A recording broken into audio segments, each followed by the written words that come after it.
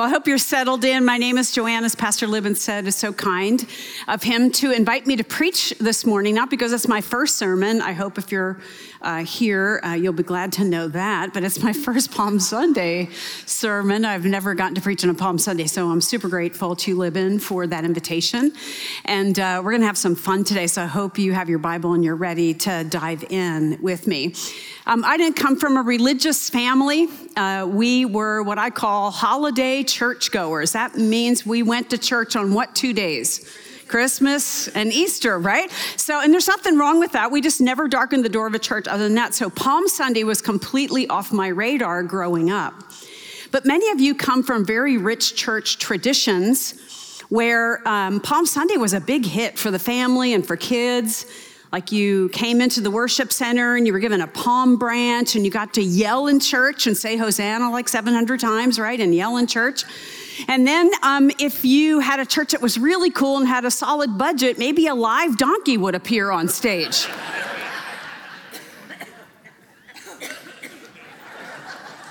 We have Steve Frizzell, so you never know if he's... I don't know. He can dress up like something and go by, and you never know. But you have a rich tradition of Palm Sunday, and maybe you miss it because the Bible Church, we worship on Palm Sunday. We mention Palm Sunday. We sang Hosanna a bunch of times this morning, which I loved. But the sermons typically are not focused on Palm Sunday. And today, I really want to isolate Palm Sunday and look at its significance. More than waving palms and more than live donkeys crossing by on the stage or shouting Hosanna in the worship service, Palm Sunday has a deep and significant meaning in the life of Jesus and in the prophetic scriptures. So there's some interesting things going on about Palm Sunday. So I want you to open your Bibles to John chapter 12 because the Palm Sunday story happens in all the four Gospels, and we're going to pick the Gospel of John, and I'll tell you why in just a minute. But let me tell you some other facts about Palm Sunday. I'll put them up on the screen here for you. Palm Sunday begins Holy Week. In some traditions, it's not called Palm Sunday, it's called Passion Sunday. Because this week, Holy Week, you've heard it called Holy Week. Sometimes it's Great Week. Sometimes it's Passion Week. And the Passion refers to Jesus' suffering. So it's talking about how he increasingly goes into suffering that is highlighted as he gives his life on the cross. So Palm Sunday is actually the front door to Passion Week. It's the last Sunday of Lent. Lent is a season about 6 weeks long. This is the last Sunday of the Lenten season. And what I didn't know before was in traditions where the palm fronds or the palm branches are blessed in some way, they don't throw those out. They save them or collect them back from the families, and they dry out over a year's time, right? And so those palm fronds from the year before are burned, and the ashes become what people use for Ash Wednesday the next year. So the palms don't really go to waste, which is great. And as I mentioned, this story, Palm Sunday and the last week of Jesus' life, takes up a lot of real estate in all four of the Gospels. It's about 1/3 of each of the Gospels talks about Palm Sunday and the preceding events up to the resurrection. But John is really the one I want to focus on here. And we're going to go old school for those of you who are from liturgical backgrounds, and we're going to do it as a responsive reading. How about that? John chapter 12, responsive reading. So I'm going to have the scriptures up here on the screen. I'll be the leader, you be the congregation. That makes perfect sense, right? And we'll all do the big finish together. So online, I know it'll feel awkward reading out loud, so I don't know how you want to navigate that, but come with us anyway. We want to hear you. You did great the first service. Here we go. John chapter 12, verses 12 through 21. The next day, the great crowd that had come for the festival heard that Jesus was on his way to Jerusalem.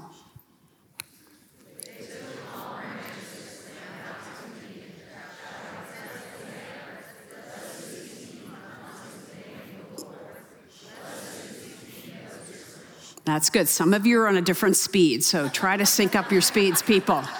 Online, you did great. You're leading us on there. Okay, here I go. Jesus found a young donkey and sat on it, as it is written, "Do not be afraid, daughter of Zion. See, your king is coming, seated on a donkey's colt." All right, get it together, people. All right.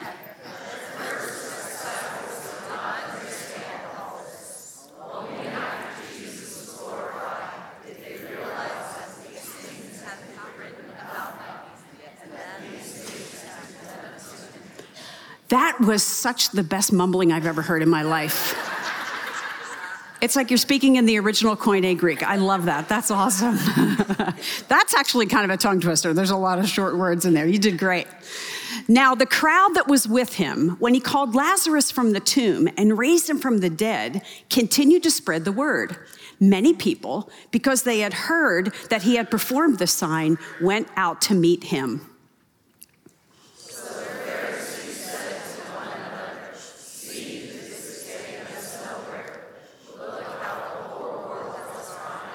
Oh, that was perfect. That was great. That was awesome. Okay, big finish, everybody now. Now there were some Greeks among those who went up to worship at the festival.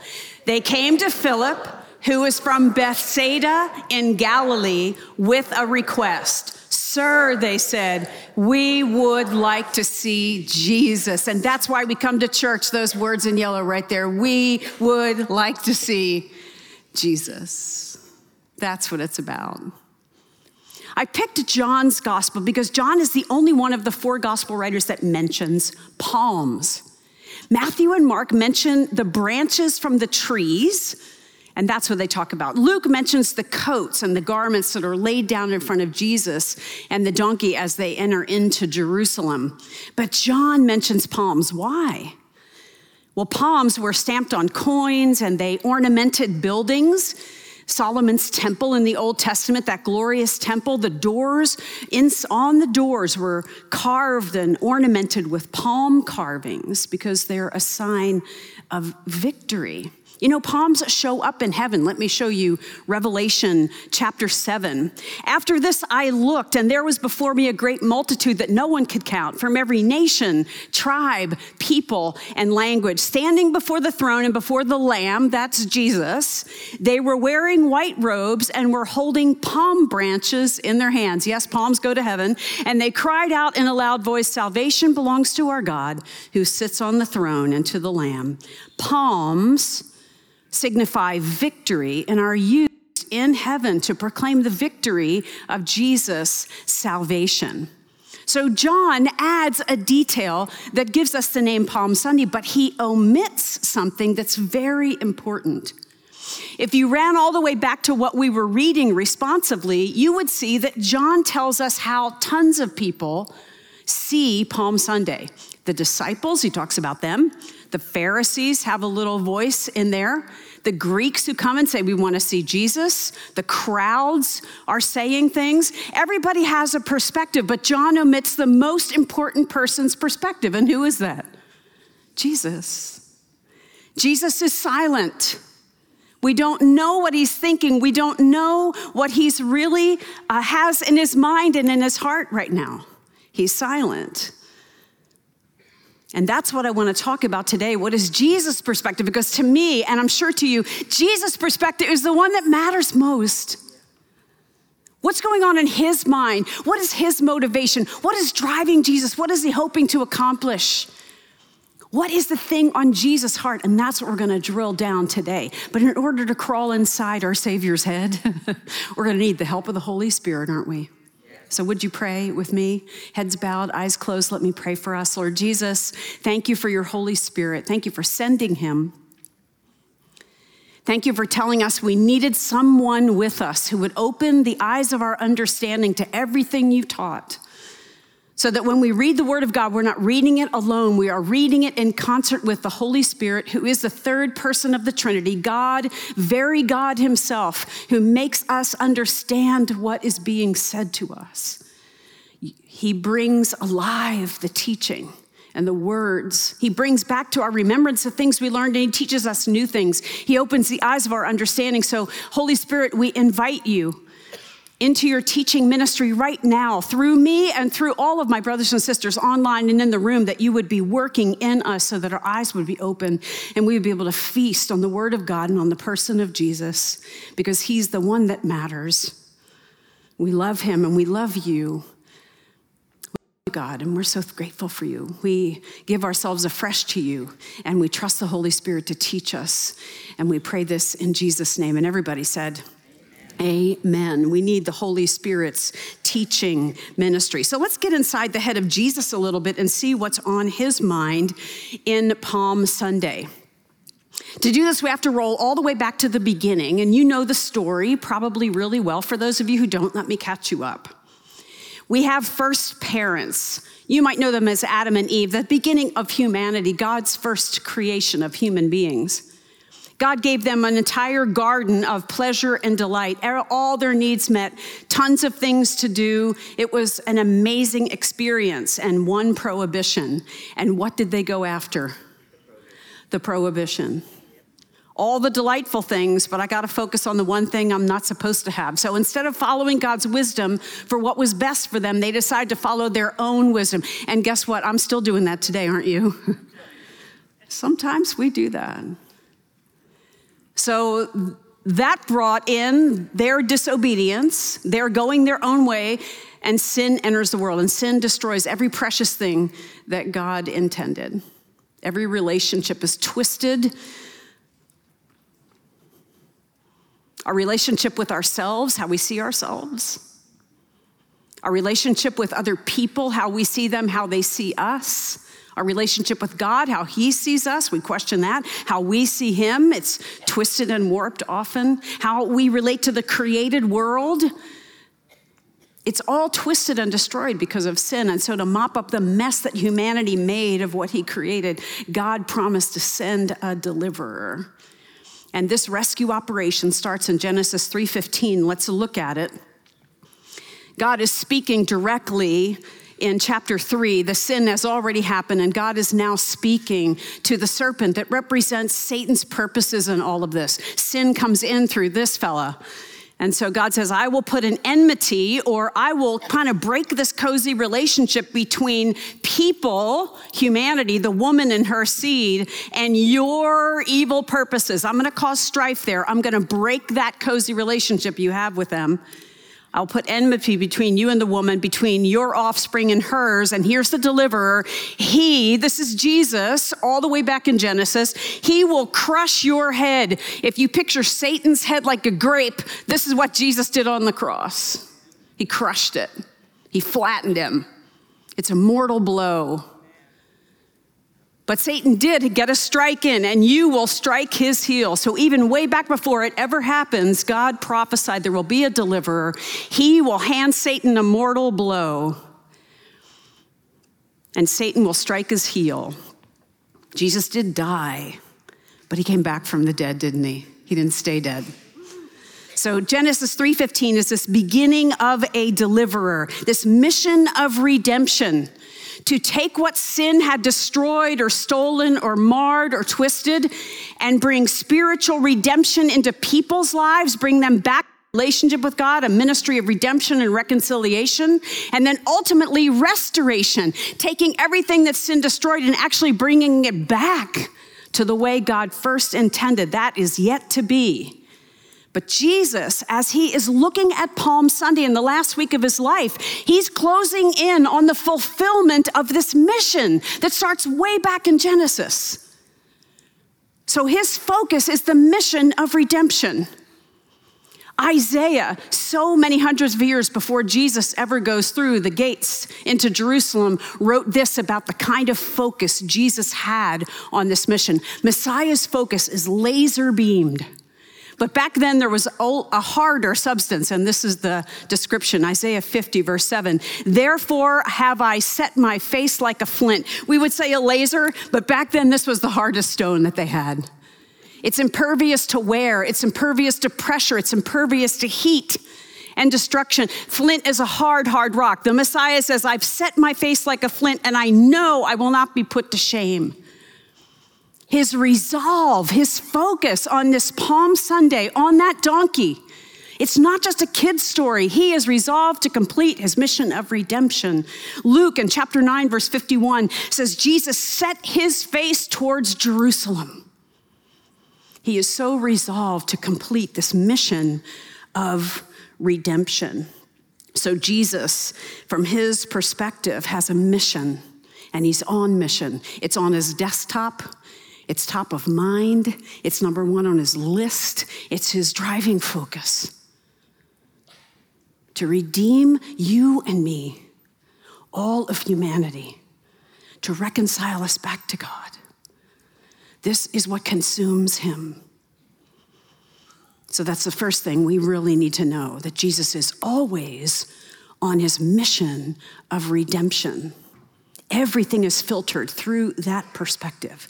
So let's roll back to John, and we're going to look back at John 12, the first couple of verses, where Jesus is going into Jerusalem. So the next day, this is actually Sunday morning. So Jesus has already arrived on Saturday night to Bethany, which is a few miles away from Jerusalem, where Mary, Martha, and Lazarus live. They're like Jesus's homies. They're his best friends, and he is comfortable in their home. And so they stay. He and his disciples are staying with them. And so the next day in the morning, the great crowd, this great crowd is made up of people. Great crowd, when you read that, it's not the whole city. The whole city of Jerusalem was probably 200,000 people at the Passover time. The Jews were required to come to Jerusalem 3 times a year. One of them was Passover, and that was by far the largest one. And so this city swelled in numbers. That's not who is probably acclaiming Jesus here. John tells us it's the people who saw Lazarus raised from the dead and those who heard the story and who were living in the environs around Bethany. Those are the people who are coming because they heard that Jesus was on his way to Jerusalem. They want to see what kind of action is going to happen. If you saw Lazarus raised, what is he going to do on, now? This is going to be so cool, right? They took palm branches and went out to meet him shouting, and this is what they're claiming. Hosanna, we looked at that and we've sung it many, many times. It means to save now. I'll get back to that in a minute. Blessed is he who comes in the name of the Lord. This is like a nickname for the Messiah, the one who comes in the name of the Lord, the anointed one. The Greek version is the word Christ. It's God's anointed king. Blessed is the King of Israel. Jesus has spent a lot of his ministry telling people not to say this. And this is the time that he doesn't stop them. Bring it on, people, because this is who he is. Now, the people who were singing Hosanna, there were probably and likely people who meant this in a personal way, save now, like we would understand it. But Israelites of that day in the first century, under Roman occupation and oppression, this had political overtones. This is Messiah, Christ, save us now from Rome. Rise up, overthrow the Roman government and rescue Israel and put her in her rightful place. So they're looking for a political solution. Jesus is not offering at this moment a political solution. That is not his focus. Why? What is his mission? His mission is redemption. It's a spiritual solution to a spiritual problem. And so Jesus focused on the mission of redemption. He's going to come as a king, but a very different king than they're looking for. I've got a little king box up here for you to look at. So this is what Jesus was coming as. He's coming as the king. He doesn't stop people from proclaiming him as king because he is the king. They don't make him king. He is the king. In fact, he's the King of Kings and he's the Lord of Lords. Amen? If you ever want to say amen, now's the time. Come on. Amen, a woman, a kid, a whatever you want to say, but this is the time for it, right? He's the King of Kings and the Lord of Lords. He had full authority from the time before he was born. He's always been the Son of God. But even when he was a baby, he had full authority. Now, Jesus is the king. This is how he sees himself. He's on mission of redemption, and he sees himself to accomplish that mission of redemption. He needs to be the king who has full authority to accomplish it. But look at the kind of king that he is. He's the prince bringing peace, not a political solution. He's the sovereign offering salvation. Again, a spiritual solution. He's the ruler ruling in righteousness, not ruling in power, in earthly power, conquering power, military power. See, this didn't jive with what many of the sentiments were wishing from the Messiah. Jesus is going for something different. He's on a mission of redemption, and he is looking to bring peace to people, the peace of God and peace with God that will come when he makes his sacrifice on the cross. And the way that he is a king is illustrated by the mode of transport that he chooses. He comes on a donkey, and not just any donkey. So there are actually two donkeys in the story. If you put all the Gospels together, there's a mama donkey and there's a baby donkey. So there's a young donkey that's a colt or a foal, a baby of the mother. Jesus has already prearranged that the disciples went and got the donkeys, bring them. One is an unridden on younger donkey, and one is the mama donkey. And which one does Jesus ride? The untrained one that never had a rider. What this tells us is his peace is so powerful as the king, he doesn't get bucked off. He sits on that baby donkey. Maybe his legs are scraping the ground. I don't know how big that donkey is, but his peace allows that donkey who's never been ridden to navigate the crowds and walk into Jerusalem with all the crowds cheering and whatever is happening, all the commotion. Did you also know that kings of Israel rode donkeys? They rode white donkeys. When they wanted to go to war, they rode horses. When they wanted to bring peace, they rode donkeys. Every Jewish person in this crowd knows what this means. He's coming as a king, and he's bringing peace. And not only all of that, but this was prophesied as a way that the Jewish people would know how Messiah would appear. Zechariah chapter 9, verse 9. Let's look at that. This is so long before all this ever happens. I don't have all the right, hundreds of years. It's a long time. So here's what Zechariah said for the folks to be looking for. Rejoice greatly, daughter of Zion. You've already seen this in John. Shout, daughter Jerusalem. See, your king comes to you. Your king comes to you, righteous and victorious, lowly, and what? Riding on a donkey, bringing peace. On a colt, the foal of a donkey, to be very specific and exact. He will proclaim peace to the nations. This is what they were looking for. This is the kind of king Jesus is. So here, Jesus is coming. He's on a mission of redemption, and he enters Jerusalem as this king with full authority, and he accentuates his humility and the spiritual peace that he's bringing by taking a donkey, not a war horse. But did you know that maybe there could have been another procession on that same day? The Jewish historian Josephus mentions in his writings that since there was so many people in Jerusalem during the Passover, Rome would often double its guard and its military presence would increase in order to kind of be a show of strength and to quell any tensions or insurrections that might be in the air. And so it's perfectly conceivable that sometime on this same day, maybe from the western gate, Jesus comes from the eastern gate, maybe through the western gate, here comes Pilate. He's riding a war horse. He's a horse, and he is leading a column of battle-hardened Roman soldiers all around Jerusalem through that gate as a show of military might of Roman oppression. And here's King Jesus,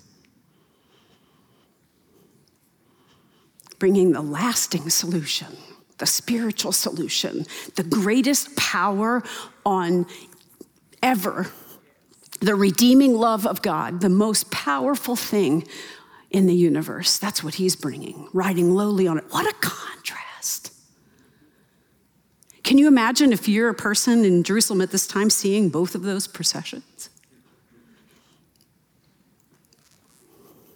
I was working on this part of the message and learning all this stuff and wanting to bring it to you. I got so excited. And then the Holy Spirit says to me, Joanne, what if your life is like Jerusalem and it has a bunch of gates? Some are open, Joanne. Some are shut. See, I'm a Christian. I know Jesus for many, many years. I've trusted him for my salvation. I've walked with him for a long time. For heaven's sakes, I've been a pastor for almost 30 years. So you'd think all my gates would be open, wouldn't you? I have gates that are closed. And the Holy Spirit pointed out the gates that are closed in my life. And I thought I'd bring that same thing to you. So we're going to have a little response time. It's not the end of the service. I'll come back and talk about one more short thing. But I wonder if you, like me, because you're my brothers and sisters, those of you online in the room, maybe you have some gates closed too. You just need a moment of quiet for the Holy Spirit to show that to you and talk to God about it. Just surrender that closed gate or those closed gates in your life. Maybe they're closed because you're trying to do it on your own, through your own wisdom, just like our first parents did. I know better, God. I can do this on my own. Or maybe you're controlling something and Jesus wants you to release control, to open that gate to him. Because what is he going to bring when he opens and comes through that gate? Peace. You'll experience the Prince bringing peace. So I wrote a little prayer of surrender for myself, and we're going to put it up on the screens. And our friends are going to come back and sing just a chorus of King Jesus. And would you let and welcome King Jesus into a closed gate of your life? Let the Holy Spirit show you what those are or that gate is. And maybe you want to just pray the prayer of surrender on the screen and just allow the King of Peace to come into the closed gate of your life and bring his peace and his rule there. And then I'll come back in a little few minutes. Oh, hail King Jesus. All hail the Lord of heaven and earth. All hail King Jesus. All hail the Savior of the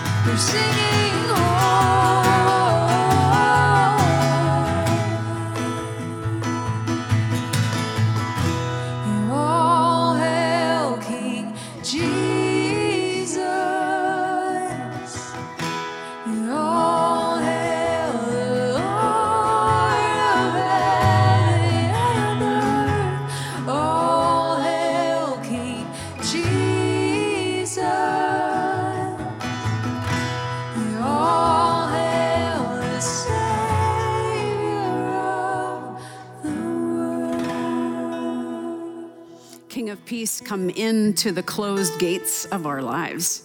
Come through those gates, Lord. We open them to you. Welcome, Prince of Peace, into the closed gates of my life. Welcome, Prince of Peace, King of Peace, to the closed gates of my brothers and sisters' lives. Do your work of peace and restoration and redemption in all of our lives. Change us, Lord. Teach us what it means to abide in you, to trust you. Trusting you is always the best thing we can do. Being open and vulnerable is the best thing we can do with you. Having an honest and open relationship with a God who never shames, always loves and accepts is the best thing we can ever do.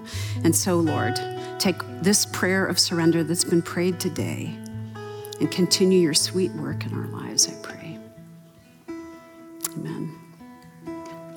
So Jesus' perspective is as a king. Not a political king, but a spiritual king, the King of Israel, the Messiah, the Anointed One, on a mission of redemption, bringing peace into people's lives, offering a spiritual solution with full authority. The Prince bringing peace, the Sovereign bringing salvation, the Ruler ruling in righteousness. But that's not all. There's one more way that Jesus primarily sees himself that is a little less understood, but it is linked. It is linked. I said clinked. It is linked to Palm Sunday, and let me share it with you. So Jesus didn't only see himself as the king, he saw himself as the lamb. Let me show you this lamb. So the king has full authority. The lamb is the final atonement. All the lambs that were sacrificed throughout Jewish history, Jesus offers himself as the final sacrifice. No more sacrifices needed. He's the last one. He's the one that is the penultimate of all. And so he's the final atonement. He's the chosen lamb. He's the proven lamb. He's the given lamb. He's the Passover lamb. And Palm Sunday is inextricably connected to Exodus chapter 12 that gives instructions on how to prepare the Passover lamb. First of all, the lamb had to be chosen. So in Exodus chapter 12, the people of Israel were instructed on the 10th day of the first month, you are to go to your flock or go to the store or Costco, wherever you buy lambs, I don't know. And you're supposed to pick this purest lamb you can find, this best lamb. You're to choose the lamb that you're going to have for the sacrifice. And you bring it into your house. And on the 10th day of the first month is Palm Sunday, in the days when Jesus entered there. And by their shouts of acclamation of Jesus as the King and Jesus as the Messiah, the crowd was in effect choosing Jesus as their Passover lamb. So as families are choosing the lamb for their own sacrifice and the dinner, the crowds in Jerusalem are choosing Jesus as their Passover lamb. But not only a chosen lamb, it was to be a proven lamb. So you bring the lamb into your house and you keep it there for several days and you watch, because maybe it has internal problems that you don't know about, or maybe it has a defect you hadn't seen. And so you have to wait for a few days before the sacrifice so you know it's a spotless, blameless lamb. And you know, Jesus, this is in his only trip into Jerusalem. From Palm Sunday into Tuesday, he goes several times into Jerusalem, and he goes into the temple, into his Father's house. And the religious leaders pepper him with questions, and they try him, and they try to trick him and trip him up. And Jesus is faultless. He answers every question. No fault can be found in him. Pilate even says that. I find no fault in this man. Why? Because he's a proven lamb. This is how Peter describes the lamb of Jesus. He says, for you know that it was not with perishable things such as silver or gold that you are redeemed from the empty way of life handed down to you from your ancestors, but with the precious blood of Christ. Look at this last phrase, a lamb without blemish or defect, a proven lamb. So he's the proven lamb. So his families have their lamb in the house and they're watching over to make sure it has no defect internally or externally. Jesus is being tested and proven and poked and prodded to see if he is the proven lamb, and he passes the test. He's the lamb without blemish or spot. He's the perfect lamb for us. But not only a chosen lamb or a proven lamb, but a given lamb. A given lamb. So on the 14th day of the first month, 4 days after the choosing, a shofar, that big trumpet, or many of them, would blow in Jerusalem. And the doors of the inner sanctuary of the temple, not the Holy of Holies, but into the place where the lambs would be sacrificed, that door would open, and all the families that were ready with their chosen and proven lamb went in through those doors to have their lambs sacrificed. And within moments, that spotless courtyard in the temple ran red with the blood of the sacrificed lambs. And not very far away, likely within hearing distance of what was happening in the temple to the physical lambs, our Passover lamb is dying on the cross for us. His blood shed on the cross for us. He's the given lamb. God says it in John 3:16. Look at this. For God so loved the world, you know this, for God so loved the world that he gave his one and only son, the given lamb. Why? The rest of the verse tells us that whoever believes in him should not perish, but have everlasting life. Jesus is going through Jerusalem with the mission of redemption on his mind. And when he stretches his arm out on the cross like this, on the crossbeam, it's like he's saying, on my mission of redemption, all are included. And that means you today. That's you today. So I want us to take a few moments and we're going to sing about the Lamb over you. But this is a moment for those of you who have not yet put your faith in Christ to just pray a simple prayer and ask Jesus to save you. You don't need a prayer on the screens. You just say, Jesus, would you save me, forgive me, wash me clean, make me new. Let Palm Sunday 2022 be the day you start your new life in Christ. Sins forgiven, a new person. Take these few moments as you are sung over in a beautiful way to place your faith in Christ. Will you? It'd be the best decision you will ever make, and then I'll come back and close the service.